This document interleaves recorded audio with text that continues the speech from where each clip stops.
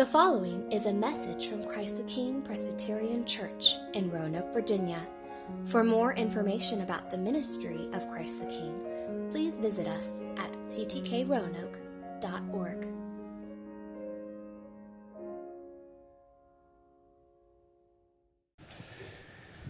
Well, good morning. It's really good to see everyone here this morning. A lot of new faces. For those of you who don't know, my name is Tobias. I'm one of the associate pastors here at Christ the King. And this morning we're going to be continuing with our series on stewardship.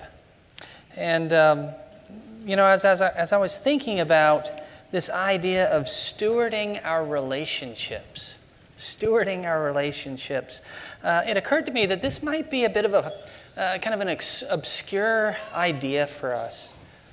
After all, as Penny mentioned last week, when the idea of stewardship comes up, at least in the church, we tend to think of it in relation to money, and specifically tithing. But as we've already seen, the reality is that stewardship from a biblical perspective is much, much broader than that. And at its heart is simply the idea that we as God's creatures lack both ultimate ownership and authority over the things we possess and the things God calls us to pursue. Instead, we're simply God's stewards of these things. And in this way, stewardship applies to everything in our lives. It applies to our personal gifts, as Penny mentioned last week. It applies to our time and our money, as we'll discuss in the coming weeks. And it also applies to our relationships. And that's because our relationships, like everything else, these have been given to us. They've been entrusted to us by a gracious Lord. In fact, one of the first things we read about in the Bible is that it wasn't good for Adam to be alone. And so what did God do? He created Eve. And He gave him a suitable companion. And of course, there are lots of different things that we could talk about in relation to that event. But one of the most obvious things to me this morning is that the Lord gifted Adam and Eve with relationship. And in doing so, He laid on them a responsibility to steward their relationship, along with all the other relationships they'd subsequently experience in light of His lordship and His purposes. And friends, the same is true for you and me today. So what does it mean for us to steward our relationships? How might our relationships with one another look different from the world's relationships if we were to recognize that they're actually a gift, that we hold them in trust, and that we're to steward them as those under authority and for the purposes of the Lord? Well, the Apostle Peter had quite a bit to say about this. And it comes up in 1 Peter 4, verses 7 through 11. So I'd like us to look at that and to read that together this morning as we begin. Go ahead and turn to 1 Peter chapter 4. And this is what he says, beginning in verse 7. The end of all things is at hand. Therefore be self-controlled and sober-minded for the sake of your prayers. Above all, keep loving one another earnestly, since love covers a multitude of sins. Show hospitality to one another without grumbling.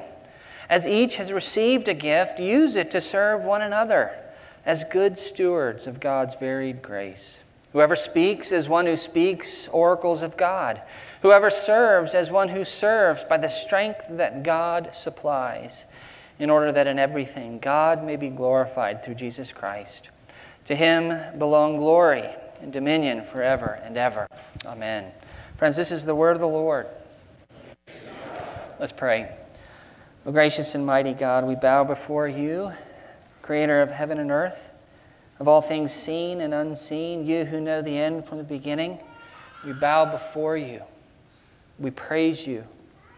We bow before You and thank You for Your word. And Lord, we ask this morning that You will by your Spirit. Enlighten our minds, soften our hearts, open our ears, that we may hear and receive what you have us to hear and receive this morning. Oh, Father, as we do so, we pray that you will shape our relationships, that they might be pleasing and glorifying to you, and that we may be counted faithful stewards of the gift of relationships that you have given us. And may the words of my mouth, Lord, and the meditation of my heart be pleasing in your sight. O Lord, my rock and my redeemer. Amen. Well, so I imagine that many of you already, as we read that passage, noticed how often Peter repeats the phrase, one another, to or for one another. And that he actually explicitly calls us to act as good stewards in our service to one another. And one of the main reasons he does this is because at this point in his letter, he's trying to shape how we respond to God's call to steward our relationships and to live in community as the people of God. And what I'd like to suggest to you this morning is that in this passage, Peter gives us 4 basic characteristics of what this means for us. And in particular, he calls us to be gospel-oriented. He calls us to love one another. He calls us to be hospitable to one another. And he calls us to serve one another. And so let's take a look at each of these in turn as they come up in the passage. And as we begin, I want you to notice what Peter says right at the beginning of verse 7. He says this. He says, the end of all things is at hand. Therefore be self-controlled and sober-minded for the sake of your prayers. Why on earth does he start this way? I mean, it's a sort of odd way to start, isn't it? The end of all things is at hand. And what does this have to do with stewarding our relationships? Well, I think to answer these questions, we need to appreciate how the coming of Christ had shaped Peter's perspective on reality. You see, Peter was convinced that the coming of Christ in the fullness of time signaled a climactic event in world history.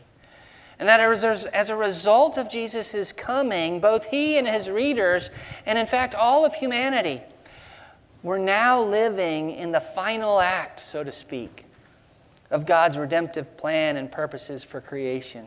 An act that had been ushered in through the life, ministry, resurrection, and ascension of Jesus, and that would culminate in the Lord's return, bringing judgment on the wicked and vindication for the righteous. And in fact, we see Peter's awareness that we're now living in these end times right from the beginning of the letter. Notice what he says in chapter 1, verse 20.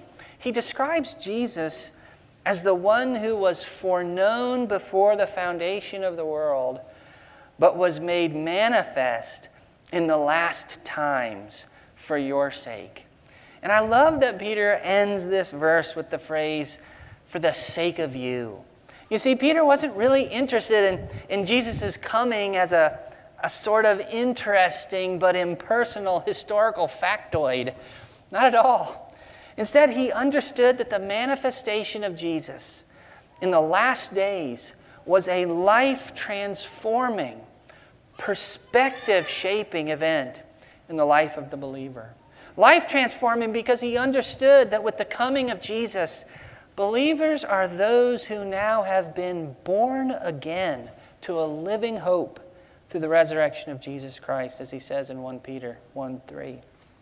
And perspective shaping, because he understood that with the coming of Jesus, believers are those who now live this life and in this world as exiles and sojourners, as those whom God has called to be a royal priesthood and a holy nation, as he says in chapter 2. And so it's out of this awareness of the climactic and transformative reality of Christ's coming that we hear Peter beginning this section saying, the end of all things is at hand. Therefore, be self-controlled and sober-minded for the sake of your prayers. And what he's doing here is he's calling his readers, and he's calling you and me to adopt a heavenly perspective on reality. In other words, he's calling us to be a community that is alert and clear-headed. That's the idea behind those words, self-controlled and sober-minded. To be alert and clear-headed about the reality of the times. A community that's shaped first and foremost by the power of the cross and the hope that it alone provides. And you know, Peter was convinced that when we do this, our lives together, our interaction with one another will look very, very different from the world's. In fact, notice how he describes the community of unbelievers in his own day in chapter 4, verse 3. They've no awareness of or submission to God's redemptive act in the giving of his Son, and so they do what they want to do. Living in sensuality, passions, drunkenness, orgies, drinking parties, and lawless idolatry. But of course, Peter understood that such a lifestyle, one rooted in the temporary and fallen desires of this world, a lifestyle lived in the absence of any submission to the authority and purposes of God, he understood that such a lifestyle stands in stark contrast to the way God calls his own people to live with one another in light of the gospel. And so, friends, what I think we're confronted with in this opening verse is really simply Peter's eagerness, his eagerness for us to live as a gospel-oriented people. And as we consider this morning what it means for us to steward our relationships, we need to recognize that if we're to be faithful in this calling, we have to start by cultivating this perspective in our interaction with one another. But before we move on, I don't want us to miss how Peter emphasizes the importance of prayer in all of this. And I actually think the NIV translation captures the sense of Peter's exhortation here a bit better. And I think it's helpful for us to hear. Listen to what it says. It says, be alert and sober-minded so that you may pray. You see, Peter understood that when we're alert and clear-headed about the time in which we live, and when we live as a gospel-oriented community, as a result of that awareness, friends, we will be a praying community. One commentator put it this way: Peter's first concern is prayer. The knowledge of God's final stage of redemption, rightly apprehended, should motivate a prayerful engagement with others. Prayer that calls upon and submits to God in the light of reality seen from God's perspective, and thus obtains power and guidance in the situation, however evil the times may be. The first resource for living out Christ's victory in the Christian community is the believer's prayer life. Let that sink in. Well, as we move on, the second characteristic of what it means for us to faithfully steward our relationships is mentioned in verse 8. Notice what Peter says there. He says, above all, keep loving one another earnestly, since love covers a multitude of sins. And you know, it's striking to me that here Peter begins by saying, above all. But it actually makes sense. After all, Jesus had highlighted the centrality of love in the life of believers when he said in Matthew 22, you shall love your neighbor as yourself. And the Apostle John had actually made it a litmus test for the genuineness of our faith when he said in 1 John 4:20, if anyone says, I love God, and hates his brother, he's a liar. For he who does not love his brother whom he has seen cannot love God whom he has not seen. So what does it mean for us to love one another? What does that actually look like? Well, Peter highlights several things in this verse. And he tells us, for one thing, that love is constant. Notice that he says, keep loving. one another. And he also says that love is earnest. And I think the idea here is that our love for one another is both sincere and motivated by a zeal to be faithful to the Lord. And I actually really appreciate the way Eugene Peterson renders this verse in the Message when he says, "Love each other as if your life depended on it." And finally, Peter tells us that love covers a multitude of sins. And here we see Peter alluding to Proverbs 10:12, which says, "Hatred stirs up strife, but love covers all offenses." And what he's trying to do here is he's trying to drive home the point that love in action is the opposite of hate in action. If hate leads to strife and its corollaries, dissension and conflict, love covers all offenses. In other words, for Peter, love is forbearing. Love is forbearing. It refuses to respond to offenses with equal offenses. How difficult is that for us to follow? And when we consider all of the things Peter's saying here about love, when we consider them together, I think the best and most beautiful summary of what he's saying here is given by the Apostle Paul in that familiar passage in 1 Corinthians 13. Listen again to what he says there. He says, "If I speak in the tongues of men and of angels, but have not love, I am a noisy gong or a clanging cymbal.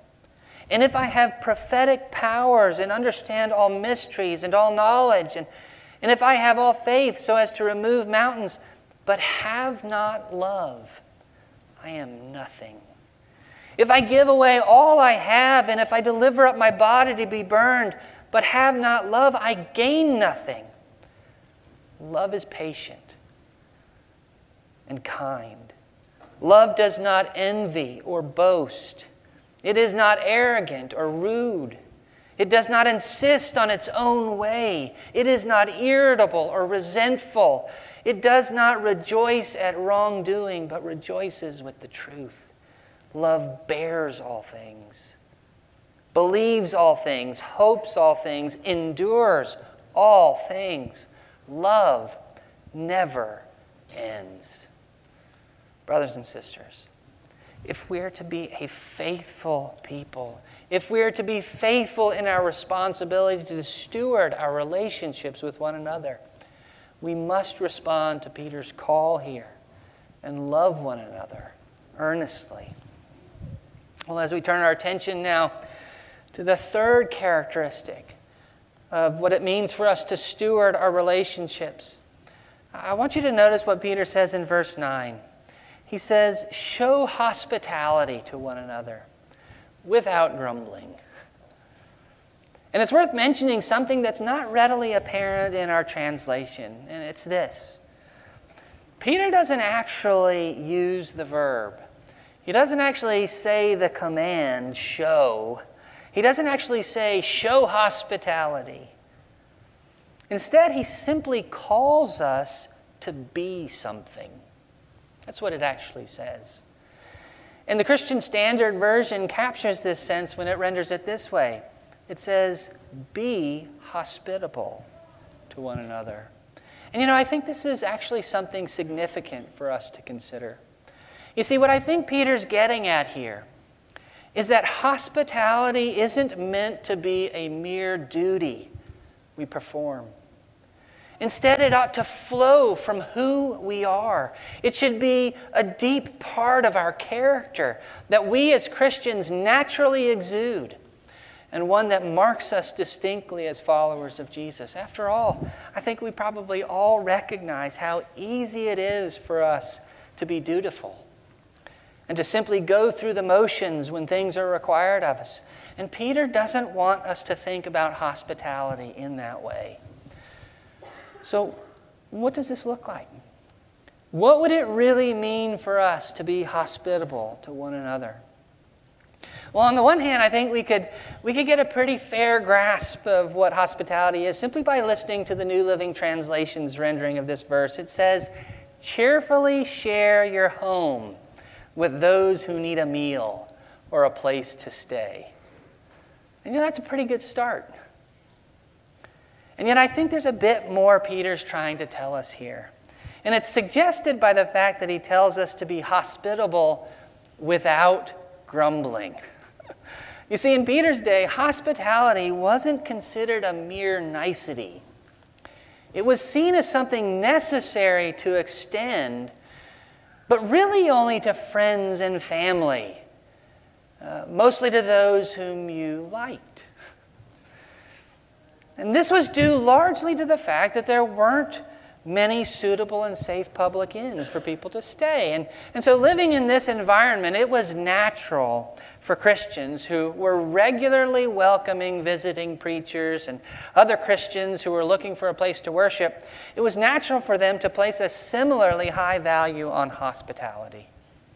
And yet for Christians, and I think especially, this meant opening up their homes not only to friends and family, but to strangers, to those with whom they had no former relationship or life experience, or perhaps even to those whom they had a broken relationship.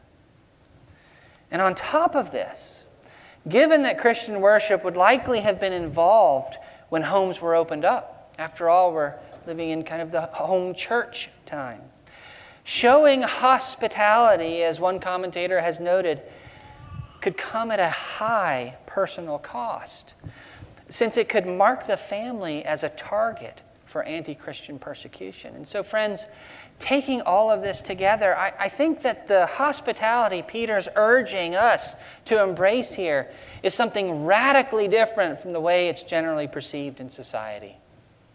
It's a call for us to receive one another with genuine open-heartedness. It's a call for us to welcome fellowship with one another cheerfully, even with those whom we aren't that familiar, or perhaps with those whom we disagree or have conflict. And friends, it's a call for us to be open to being agents of God's blessing to those in need, even at personal cost. Friends, Peter's call to hospitality here is a radical call. One commentator put it this way, and I love this. The church is to be that alternate society where Christians find a place when shunned by unbelievers who live by different values.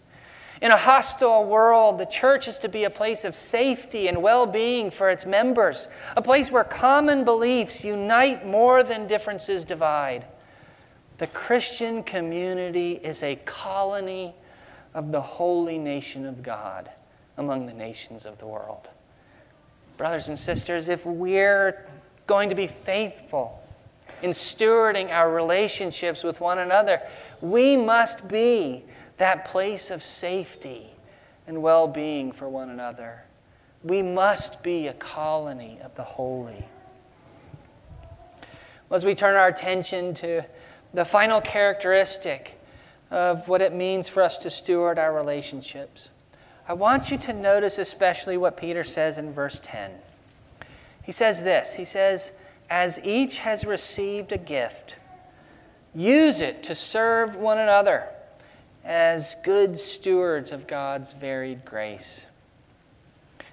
And there are a couple of things that stand out to me in what Peter's saying here. And the first and perhaps most obvious thing is that he calls us to serve one another. And we're so used to hearing about service as Christians that I think it's easy for us to sort of glide right past this verse. But friends, we mustn't do that. You see, what Peter's saying here has profound implications for how we interact with one another.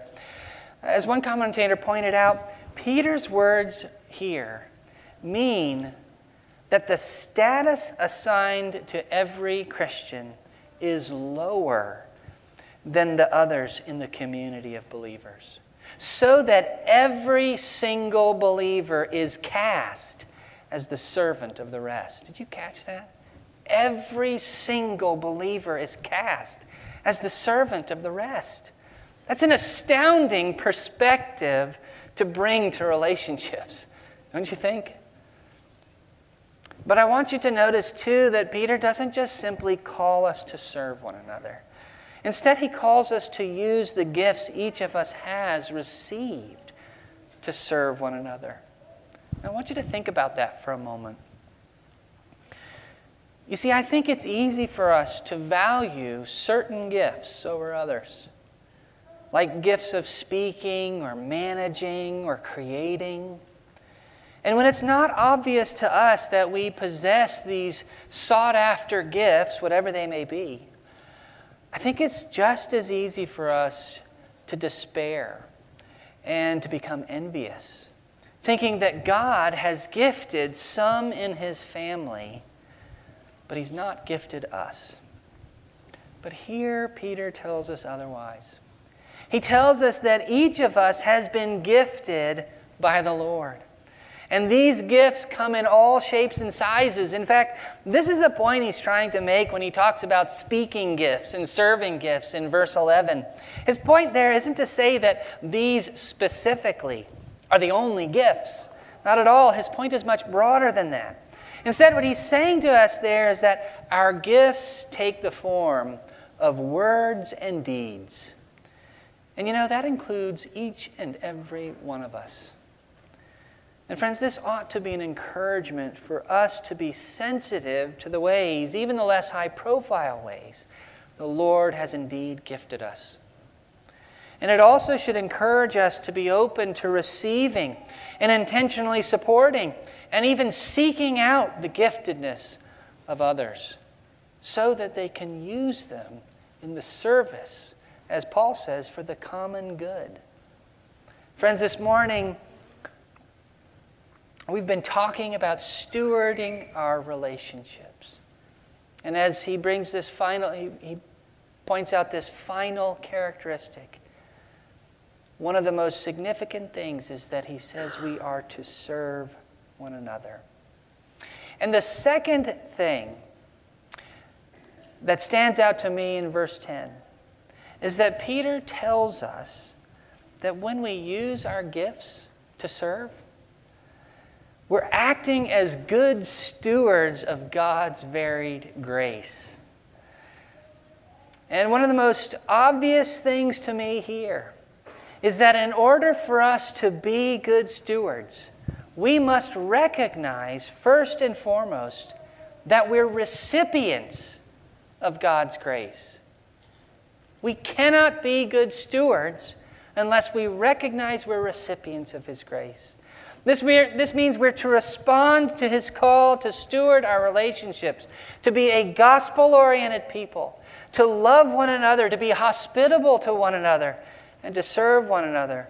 We're to respond to this call not in our own power, but by the strength that God alone provides, as he says in verse 11.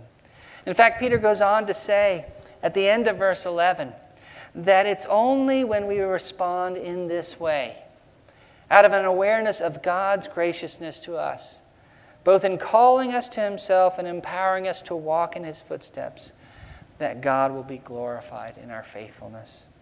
Brothers and sisters, what would it look like for us to steward our relationships with one another in the way Peter commends here? How would our lives be changed? What effects would it have on our marriages if we as husbands and wives saw ourselves as servants of our spouses? What effects would it have on our community if our homes and our building were seen as places of generous and open-hearted refuge for all to come, not just the select and the privileged? What effects would it have on our friendships, particularly those strained and difficult relationships? You're probably thinking of them right now. If our love for one another imitated the mercy, the kindness, and the patience that exemplifies our Lord's love for us. And what effects would it have on our community? In all the varied things the Lord has called each of us to pursue.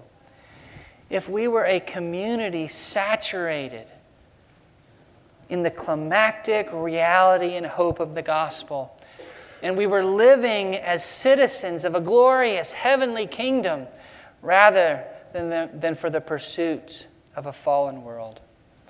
Brothers and sisters, Peter makes it clear in this passage that the effects would be nothing short of the realization of an otherworldly society, and that the Lord whom we serve would be glorified through our faithfulness. Indeed, to him belong glory and dominion forever and ever. Amen. Let's pray. Almighty God, once again we bow before you. Oh, Father, we confess our failure to steward our relationships faithfully. We do confess that we have not loved one another as we ought. We've been stingy. We have adopted the fallen perspective of the world. And we have refused to serve. Oh, Father, we confess these things and ask that by your Spirit you will shape us more and more into the image of your Son, our Savior, that we might love one another, serve one another, be hospitable to one another, and encourage one another to think about the gospel, to think about what it means for us to live here and now. Oh, Father, shape us into the people you have designed us to be. We pray all these things in the precious name of Jesus. Amen.